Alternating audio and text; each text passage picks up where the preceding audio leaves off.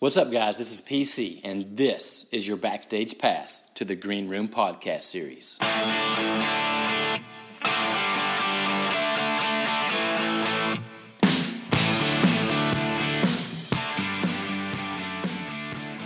What is up, guys? Hey, it's PC. You're listening to the Green Room podcast series, and I cannot even begin to tell you how excited I am for our guest today. We've got Carlos Ojeda Jr. Carlos, what's happening, my guy?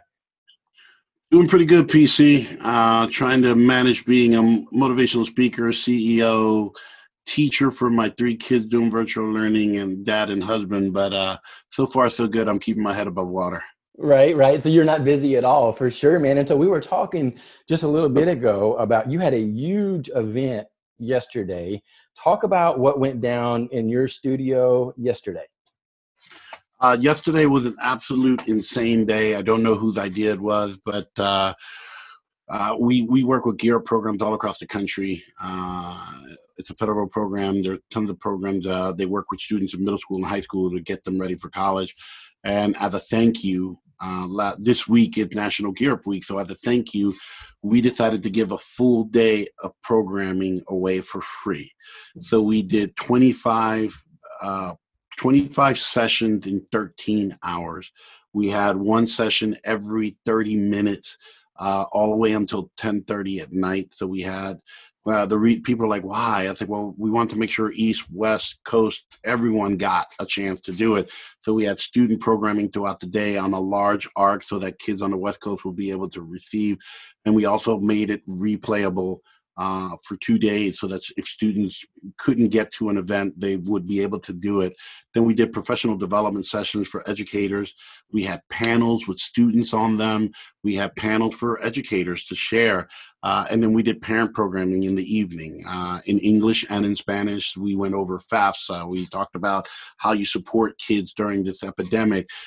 Pretty wide-ranging conversations throughout the day. Couple thousand people participated. It was a very crazy day. I am actually, if you hear it in my voice is still kind of hoarse, and I am utterly exhausted, but it was glorious, because we did some good out there. We provided resources and assistance to educators, teachers, and students that really needed it. And in this day and age with everything, this 2020, I was joking saying the Aztecs and the Mayans had it wrong. 2012 wasn't it. 2020, they were 8 years off because 2020 has been rough. It was awesome to be able to give back and to give back to our partners and our friends. We work with these programs for over 8 years. They're more than just clients. They're more than just educators. They're family and friends that we talk on a regular, text on a regular. These students, the really awesome part of that process is I've worked with students from like 7th grade all the way until they graduate, so they become family too. So it was our way to give back, and it was an insane idea, but once we survived, it was awesome. Absolutely. And so a day like that, where you're doing 20 plus sessions, you don't just all of a sudden decide, hey, we're going to do this and we're going to tackle it without building to get to that point. And so for people who maybe don't know you or aren't familiar with who you are and what you're all about, who is Carlos Ojeda Jr.? Well, everybody calls me Chu.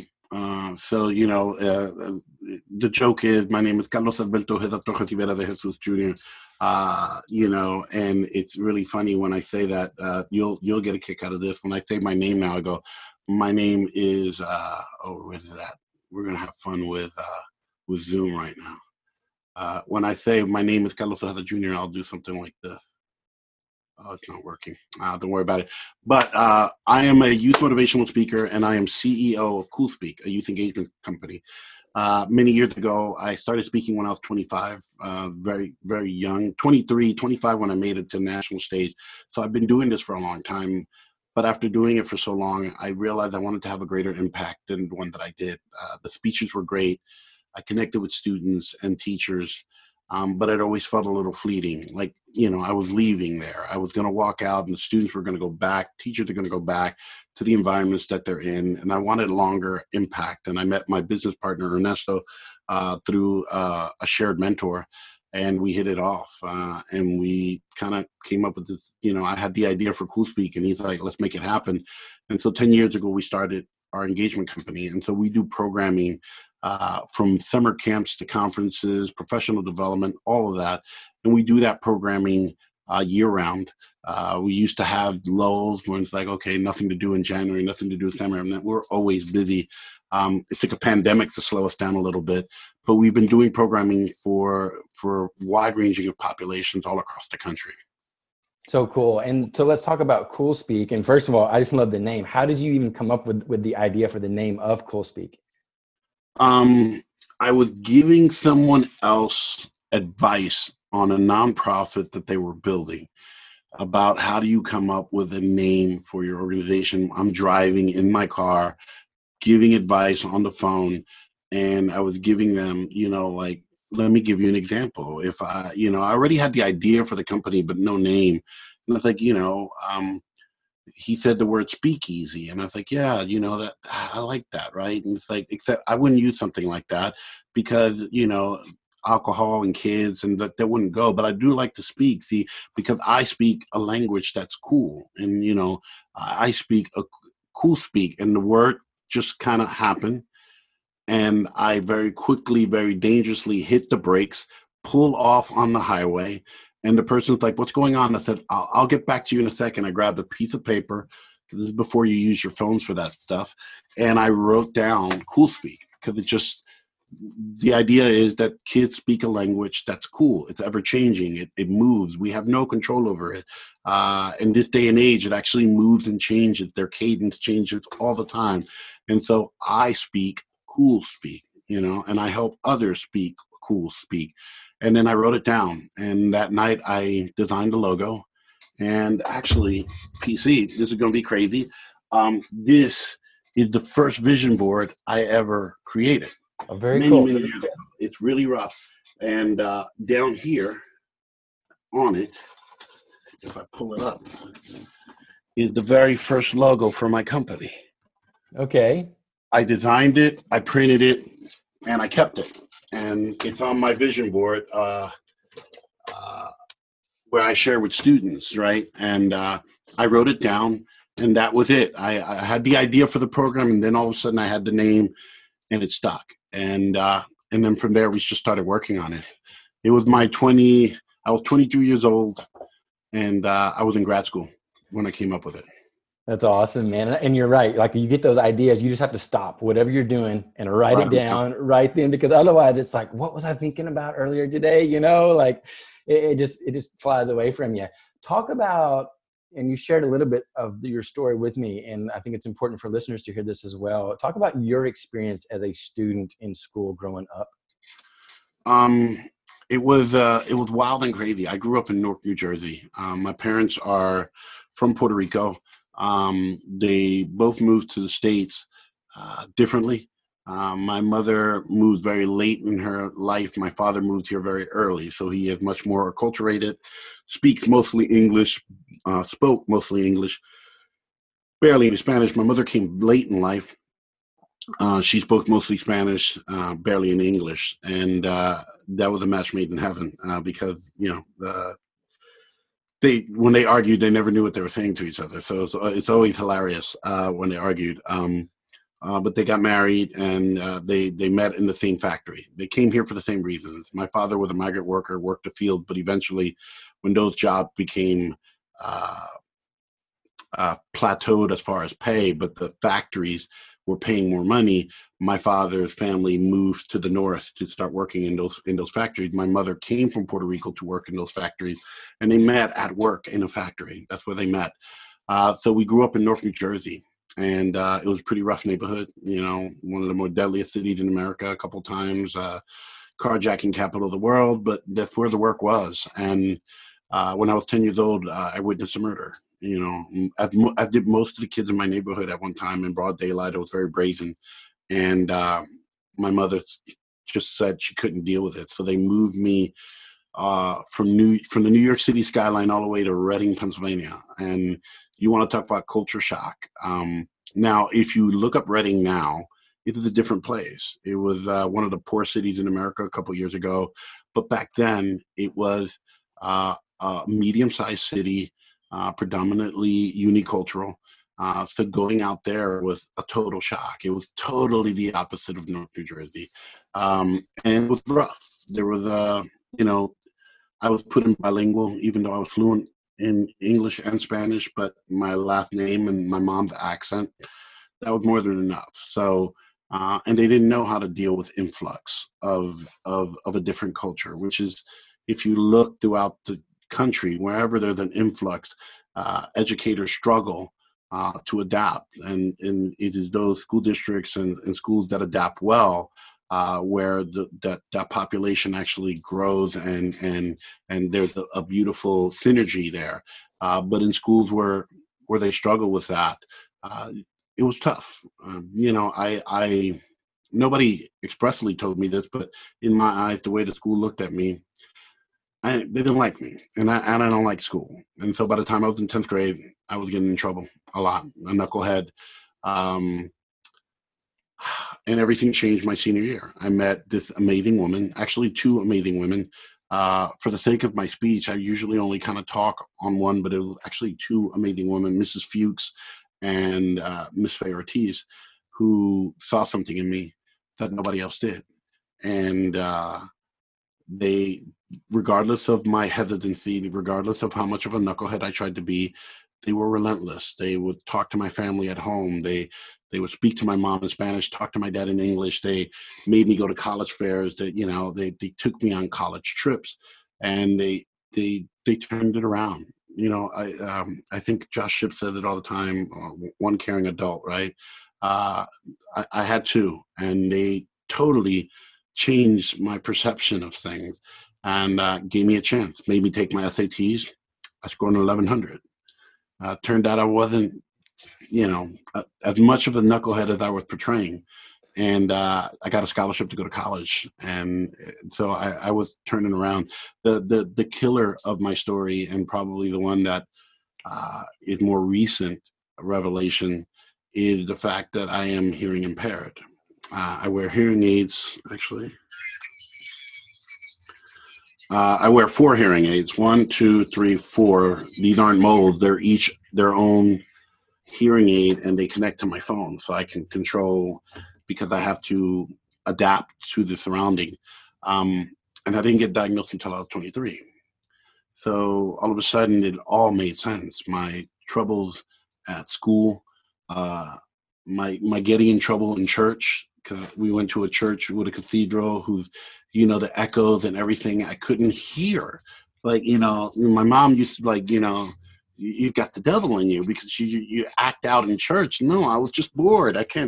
All I hear is echoes, right? I just couldn't hear. You look back, the perspective, when you realize all of that. At 23 years old, I find out I only have 47% of my hearing. I've been, significantly hearing impaired throughout my entire high school, middle school, college career. And everything all of a sudden made sense, the difficulties, the trouble, and how I was just passed along and just got by. And it kind of set me on the path to work with kids, right? Because I want to work with those students. I want to work with students not led by it. I'm proud of the fact that in our programs, we have identified students with learning disability. We've identified students that can't read. We create the safe spaces because I have a hero complex when it comes to that, right? I've got 2 children that are hearing impaired, and this is part of my mission. I grew up poor. I love working with our most vulnerable students and giving them the opportunity, shielding them long enough so that they're not vulnerable anymore, right? Go from vulnerable to powerful with the right guidance and support. Absolutely. Give it somebody to believe in you, to give you that hope for a better tomorrow, right? Yeah, have to. And to me, that's why we all get into education to begin, or I hope it's why we all get into education. I think sometimes we lose sight of that as educators, because we get caught up in all the stuff, the BS that we have to deal with, right? But what's your why? And that's something I always try to, when I'm working with educators, is let's go back to that core foundation of why did I decide, hey, I'm going to go to school and I'm going to be a teacher, right? I want to work with young people. I want to empower them to have that hope for a better tomorrow. One of the things that you talk about, your voice is your power. And you talked a little bit about when you moved to Pennsylvania and they put you in the ESL class. And there's a story there that you had a conversation with your dad and being in those classes and all that good stuff. you don't have to go through the entire thing, but touch about your voice is your power. Oh, the voices of power, it has so many different levels to it, because in my life, I grew up poor. Um, I didn't have, even when I wanted to start my business, PC, I didn't have inheritance. I didn't have seed money. I didn't have capital. All I had was my voice, right? And I made something of myself simply by being able to communicate with others. But on a grander scale for students, I often feel that, uh, especially for students that don't have agency and efficacy is an issue, their voice is everything. They can make that difference. It's one of the reasons why my wife and I, for our daughter who is profoundly hearing impaired, we really work on that. And we put her in a school that really promotes that. If she doesn't understand something, she speaks up for herself. And that is very powerful, because I'm not going to always be there to, but my wife's not going to always be there to fight that battle. And someone with profound hearing impairment needs to have that. So what we're trying to teach students is that their voice is their power, that they can use that voice to make changes in their lives, in their family's life. And I learned that from my father. My father, not a perfect man. No one ever is, right? But he was doing the best that he could. He was a maintenance man. And I'll be honest with you, I was really embarrassed by my dad's job, right? He had to wear the uniform with the name, the Dickie uniform, powder blue with the navy blue with someone's name. He was always super humble. Yes, miss. Yes, sir. Yes, ma'am. And for some reason, I always thought that my perception of it was that was a position of weakness. I later find out it was really about respect. My father providing respect to others so that others would respect him, and they did. When my father passed away, it was a moment of realization how many people a simple maintenance man had impacted. There was hundreds of people that came. The old people in the old people's home, where my father would be a maintenance man. He had several buildings. They could not come to the funeral, but they asked if the procession would pass. And all of these people with health issues and whatnot, they were out of their building waving goodbye to my father. You see this simple man who lived by this edict of just being respectful and hardworking. And when you're a kid, you don't realize those things, right? You don't. So I was embarrassed of my father. And there was even a one time, if I remember, and I share this with students sometimes, my dad, it was an ice storm. If anybody knows Reading, Pennsylvania, there's like one high school, and it's on the very top of a mountain. And, it is very far to walk. And there's an ice storm. It's a hill. My father got out of work early to come get me, except he was wearing his uniform. And I pretended not to see him, and I walked. On the day when my father accompanied me to school to help me get out of bilingual because he knew I didn't belong there, I looked at my father, and it was one of those weird moments because I was ashamed of my dad. And there were moments where I look back and go, I should have been ashamed of myself. Because on that day, my father, who is not necessarily educated, graduated high school, he was probably scared to talk to the teachers. They're smarter than him. They're the authority and whatnot. But he was my champion.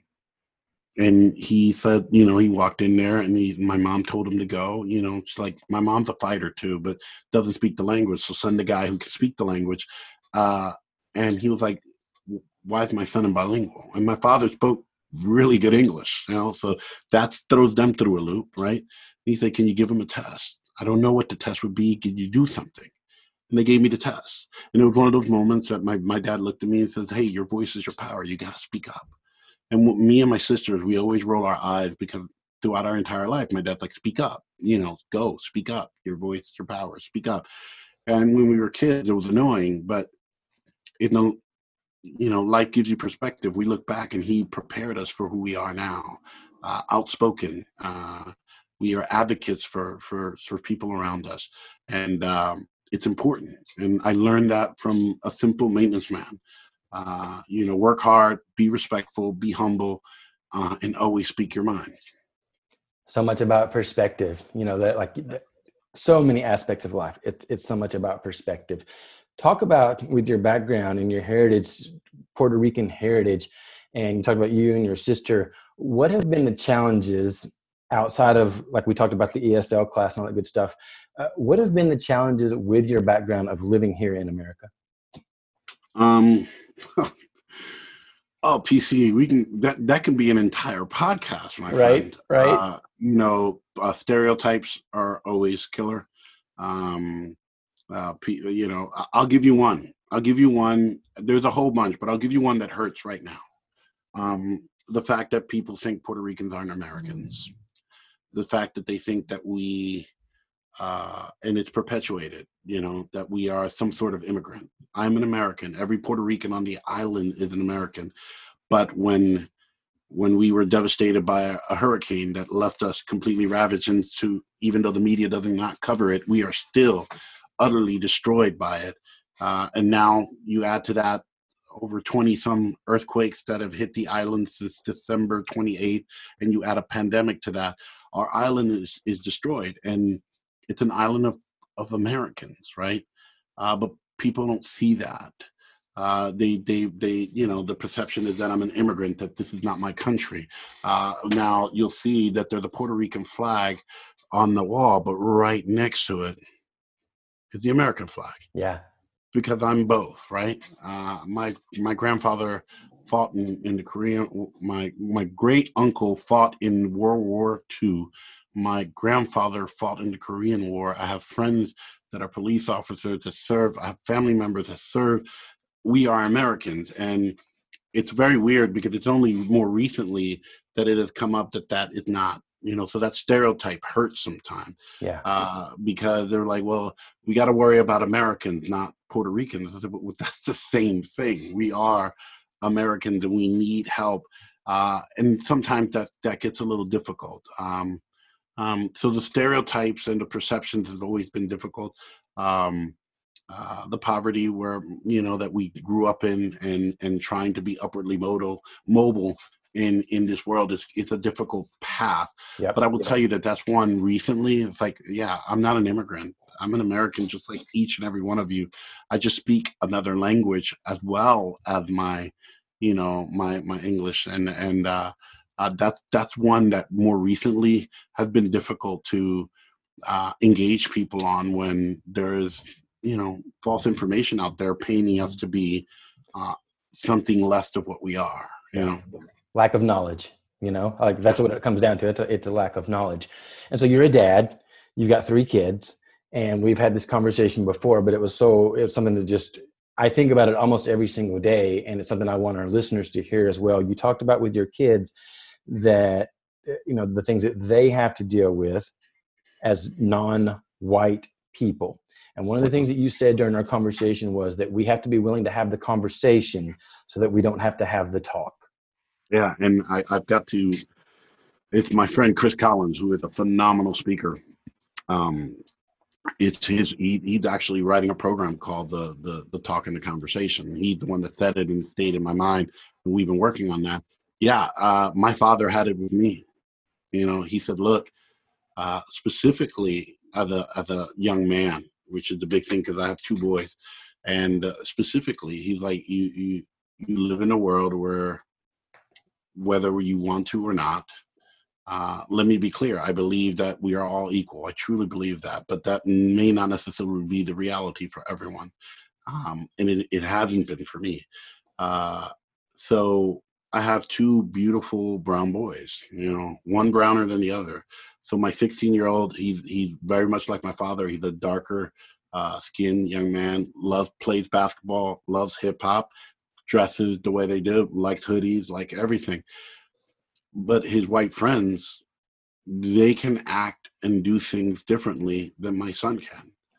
And, we look out into the world and we know what we see. And one of the things that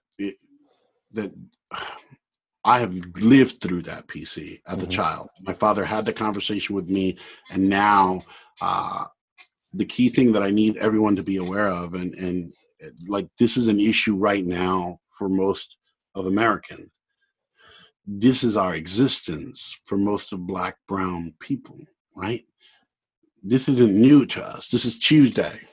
Yeah, this is what we exist. So when talking to my kids, we live in a nice neighborhood. My son likes to take walks, especially during the pandemic because he got nothing else to do. Uh, my son has learned to be overtly friendly, like almost weirdly. Every car that goes by, he waves. Police car, waves.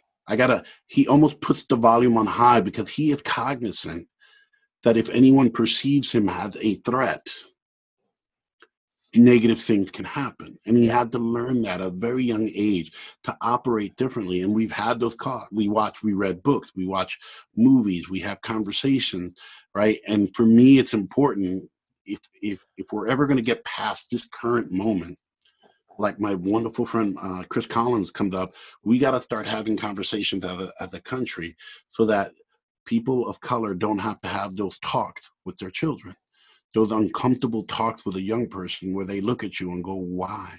Why do they do that to someone like me? Why would this be? It, we are ill-equipped to be able to answer those questions, but do this anyway. You know, there is a difference. There's layers to this, right? And it's important that we have those difficult conversations. And people don't want to have them, but that's why we call them difficult conversations. But I really believe that if we got away from the buzzwords, if we got away from the sound bites, if we got away from the political slogan, and we just had conversations, difficult ones, albeit ones that might hurt, but I will tell you that hurt would be temporary because we would get through where we need to. And when Chris said that, it resounded in my mind. And the program that he's working on is just awesome. You know, absolutely great about having more conversations so that we don't have to have the talk anymore. Because that talk, it got commercialized, PC, but that is a very real thing that people of color have with their children because I want my kid to come home. I love my child. And it's this summer, people come through our neighborhood all the time, PC. They put leaflets on doors. Sometimes they come and sell you stuff. Sometimes they want to come and talk about Jesus. Sometimes they want to talk to you about politics. Okay. My son made a mistake. Someone approached him, a man, said, "Hey, I'll give you $100 to you and your friend if you go around and put these leaflets, for, garage, driveway ceiling." My son was like, "Heck, I'll take the $100." Not what he should do. So they went around and they put leaflets on all the doors. My community sent an email that they had video of a young Black and looks a young Latino going door to door and that we should be careful. It was my son. There isn't a violent bone in his body.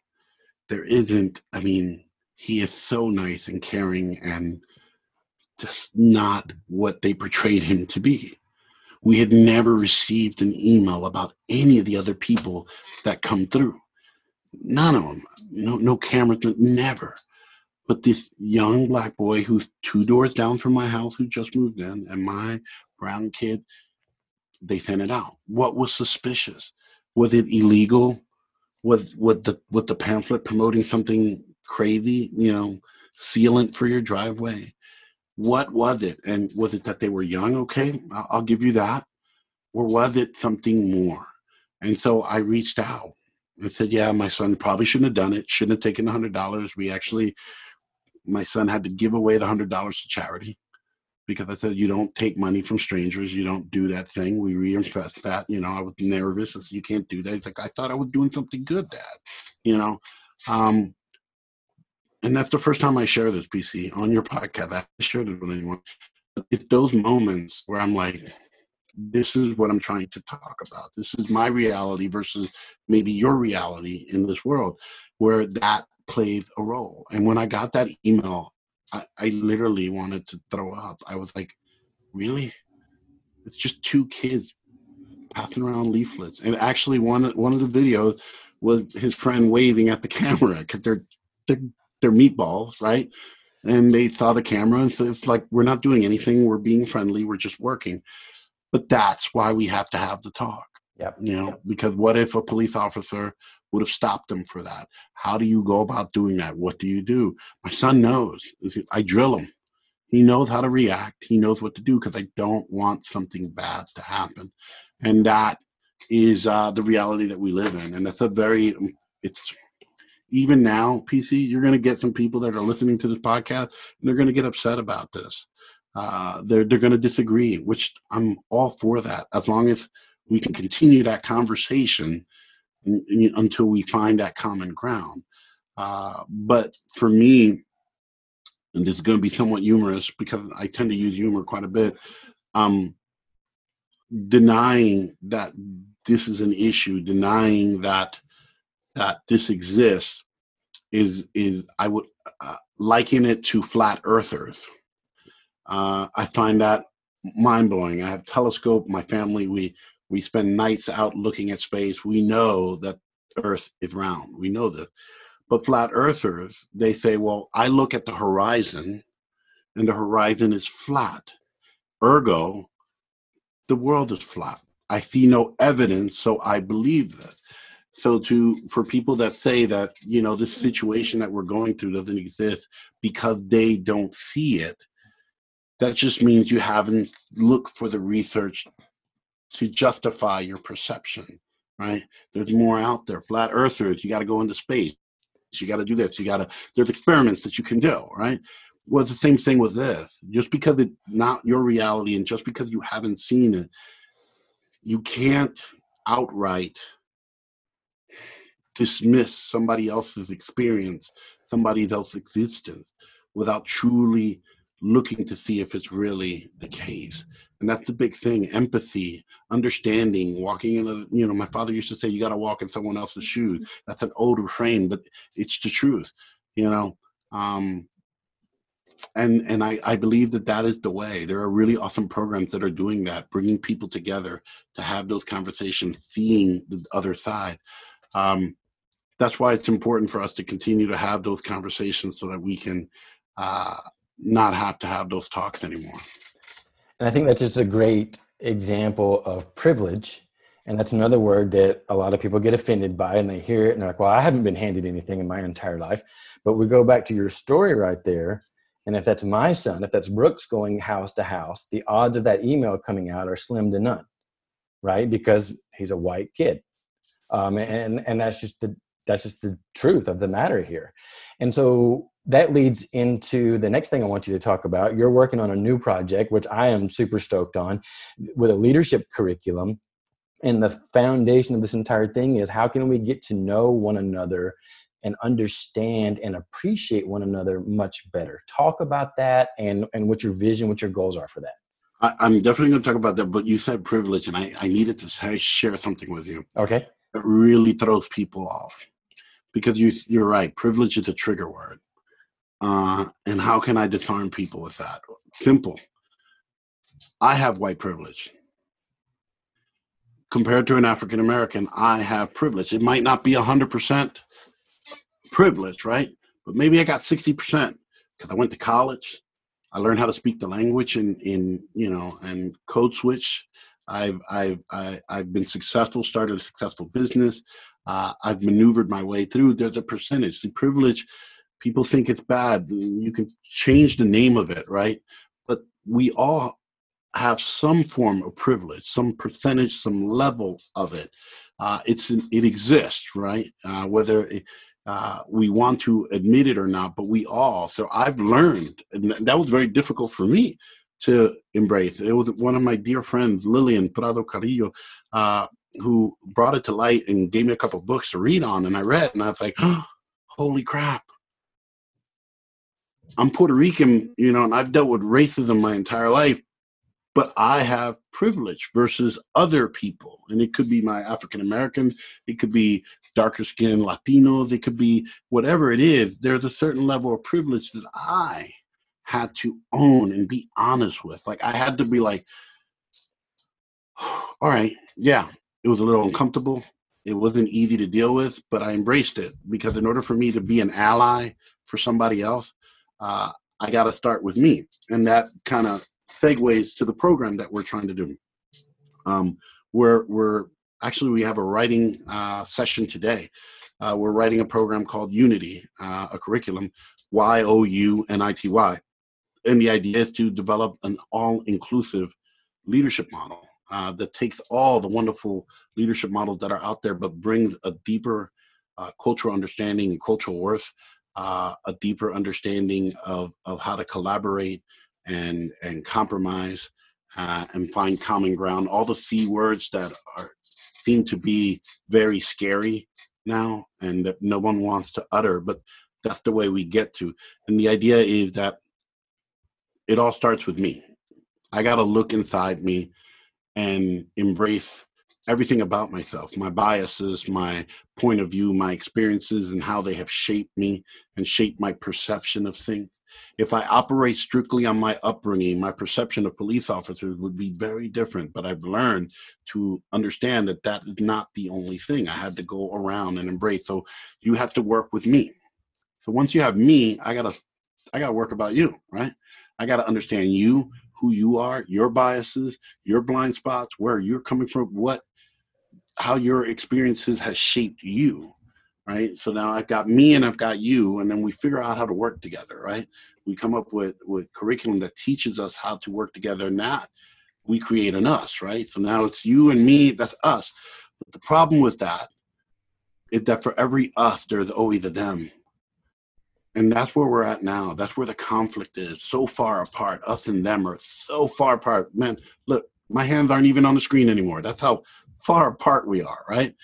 Our goal is to build the collaboration, the compromise, find those common grounds, and bring us and them together to create we. Because we are better. We are stronger. We can overcome a pandemic. We can stamp out uh, injustice. We can create and invent and progress further together. Right?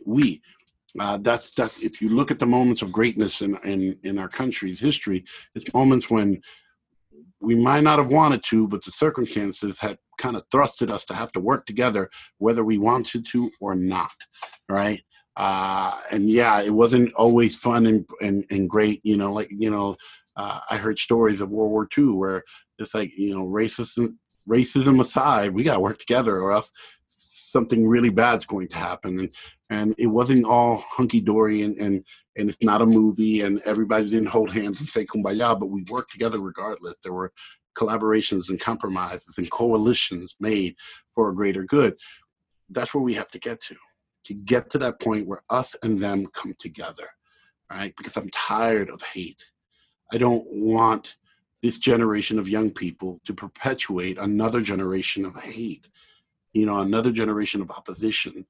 We are so much better when we're together. It feels better. Everything in science tells us that, it's so much better to smile than to frown, more muscles to frown. All this little data that we have tells us that it's better when we work together, beautiful things create. It's one of the reasons I'm mentoring a awesome program called the Philadelphia Sound Exchange, and what they do, PC, is freaking great. I'm guiding their founder.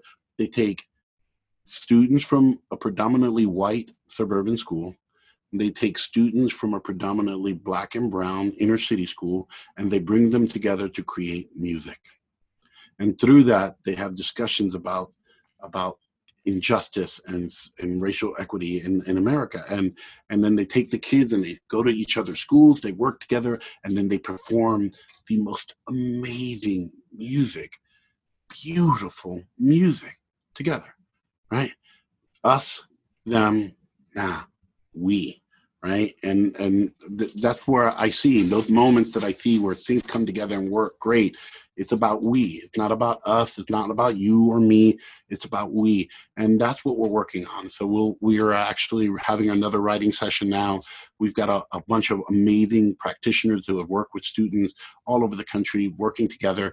to design something that'll have a significant impact on our society. So powerful. And I just absolutely can't wait to see what you come up with, because I know that y'all are going to absolutely crush it, man. You've got another huge project coming up. One of the companies that you and your team partners with is McDonald's. And so you've got some events that are coming up that I know all these educators that are listening right now are going to be interested in. Talk about your partnership and these events that are coming up and how people can register. So I'm going to say probably about 6 or 7 years ago, we got the opportunity to partner with McDonald's to do a nationwide tour all across the country and promote their hacer scholarship. So hacer is to do, to make. So yo voy a hacer comida, I'm going to make some food, which I'm going to have to do because I'm also the lunch lady. On top of being principal, headmaster, teacher assistant, I'm also the lunch lady, so I got to go make lunch and yell at my kids like a really good lunch lady would. Right. So the Hacer Scholarship is a scholarship that is funded by owner-operators of Latino descent, Hispanic owner-operators in collaboration with McDonald's. They give out scholarship money every year. This year, it's over $500,000. So every year we travel the country, we do about 10 cities. We take over a high school. It's been epic. We do college fairs. We do books and resources. They get motivational presentations. Me and my business partner are the ones that usually do Ernesto Mejia, we're the ones that do the program. It's awesome. It has been so amazing because as a motivational speaker, there's so many places I wish I could go, but sometimes budgets won't allow it. And at a point, me and my business partner have often gone for free to help places if we can within reason. If I'm already getting paid to speak here, you know what, I'll go over there and I'll look you out. But the program's always been free. We are able to take this program all across the country for free and impact, promote. Another really great thing has been that even though it's a Latino scholarship, right, it's a Hispanic scholarship, the programming is always inclusive. The presentations aren't just for the Latino students, they're for every student in the auditorium. The resources and tools that we provide are for every student there. So it's one of those things where I tell people, it's like the Hispanic scholarship is actually helping a bunch of students, not just the Hispanic students, because when we go to the school, we're reaching out to all of them. And so this year, we got a pandemic. We can't go to 10 cities, right? So we're going virtual. In the next few weeks, we're going to be doing 3 virtual events, one for the East Coast, one for Central, and then one for the West Coast.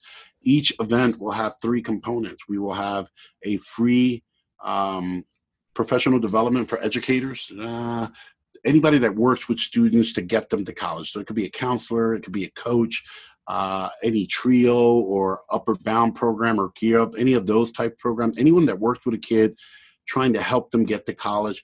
We're going to do a free PD virtually. We're going to be doing a free program for parents in the evening. We'll do an English session and a Spanish session because we want to make sure we reach as many parents as possible. And we will do a free online virtual event for students during the school day. Now we're aiming for Wednesdays because, as we all know, whether they're doing hybrid or full virtuals, those Wednesdays tend to be, on average, the flex days. So schools, what's happening now is schools are signing on board to be a part of it, and they are allowing us to take up 1 hour of their day. And the kids are logging in, and they're going to get free presentations. We're going to have celebrity drop-ins. We've got this really awesome Papitas challenge where we have principals doing a TikTok video type thing. We have tons of tools and resources that we're going to be providing to students, and it is all for free, which I love. I love McDonald's for their commitment to education, all the things that they do. People are like, yeah, corporate. I think you got to understand, they really do care about this. The owner operators that we have met, most of which are Latinos that had very humble beginnings and worked themselves up to be owner operators, and they don't have to give back, but they do. And I will tell you, PC, they have come to every city we go to. They come and they participate and they hang out and they talk to the kids because all they want to do is give back. And that kind of energy, the type of energy that me and my company, that's what we thrive on and what we want to be a part. So it's open to everyone. So we've got Tens of thousands of students that are signing up to be a part of it. And schools can reach out and be a part of it. We can give them the registration for them so that they can be a part of it. But it's going to be great. We're going to start mid-October, and the program will continue until probably the week before Thanksgiving.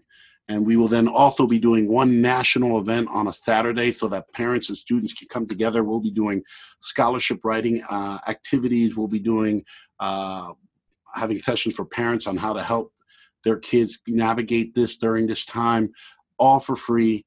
And the free is the big word, right? All for free, all high caliber, all very powerful. We've spent the better part of the last few months designing and prepping and preparing to provide students with a top quality event. We can't wait. It's going to be awesome. And so how do we find the information? How does somebody sign up for it?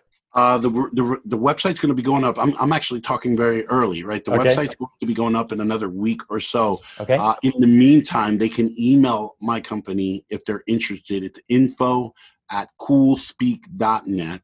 And then as soon as the site goes live, we'll send them the link so they can be a part of it. But the event, we're about a week away from launching the registration site. But in the meantime, we've been having those conversations with schools. We've worked with student councils like CATA and student councils in Texas and whatnot. We're reaching out to school districts that want to participate. And the response has been awesome. Like I said, we're almost at, I want to say 50,000 students in California and the West Coast alone that are participating, which is great. Because one of the biggest things with scholarships is lack of information. People don't know it's out there. And this is an opportunity to present an awesome scholarship. And I'm on the scholarship committee, PC, and I get to read the essays from the students. I get to read.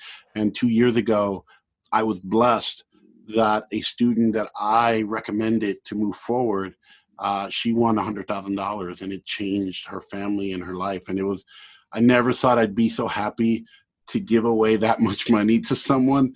But the joy was unexpected, and it was great. Like I want that high again, right? So yeah, we read all the essays and we participate because, especially now with everything that's going on, we could all use a little bump, all use a little hand to help us up.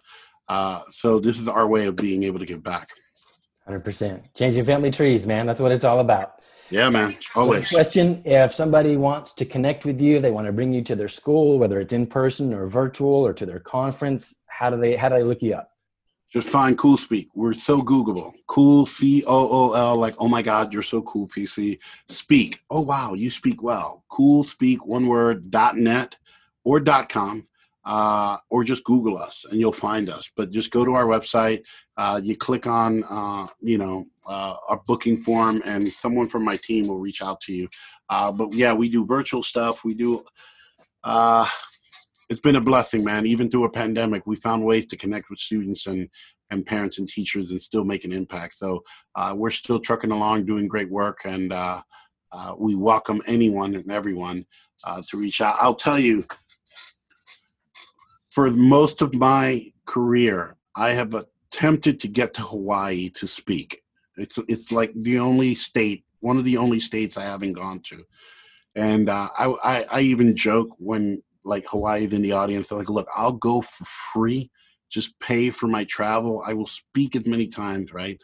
So finally this year, I got 3 prospective gigs for Hawaii into the pandemic, and I can't go. So, we're still doing it virtually. Right. Oh, that's awesome, man. Well, Carlos, I can't tell you, I think the absolute world of you, man. Every time that we talk, I feel like I'm just a better person just from listening to you speak and your wisdom and your insights. And I love who you are and what you're all about, and just the impact that you're making, not only on young people, but just on people in general. Like, we need more people like you out there, man. I just can't thank you enough for what you do and for who you are and for taking the time to be a part of the show here today, man. And I feel the same way, PC. You're a light in the world, and every time we get on the phone, I feel infinitely better.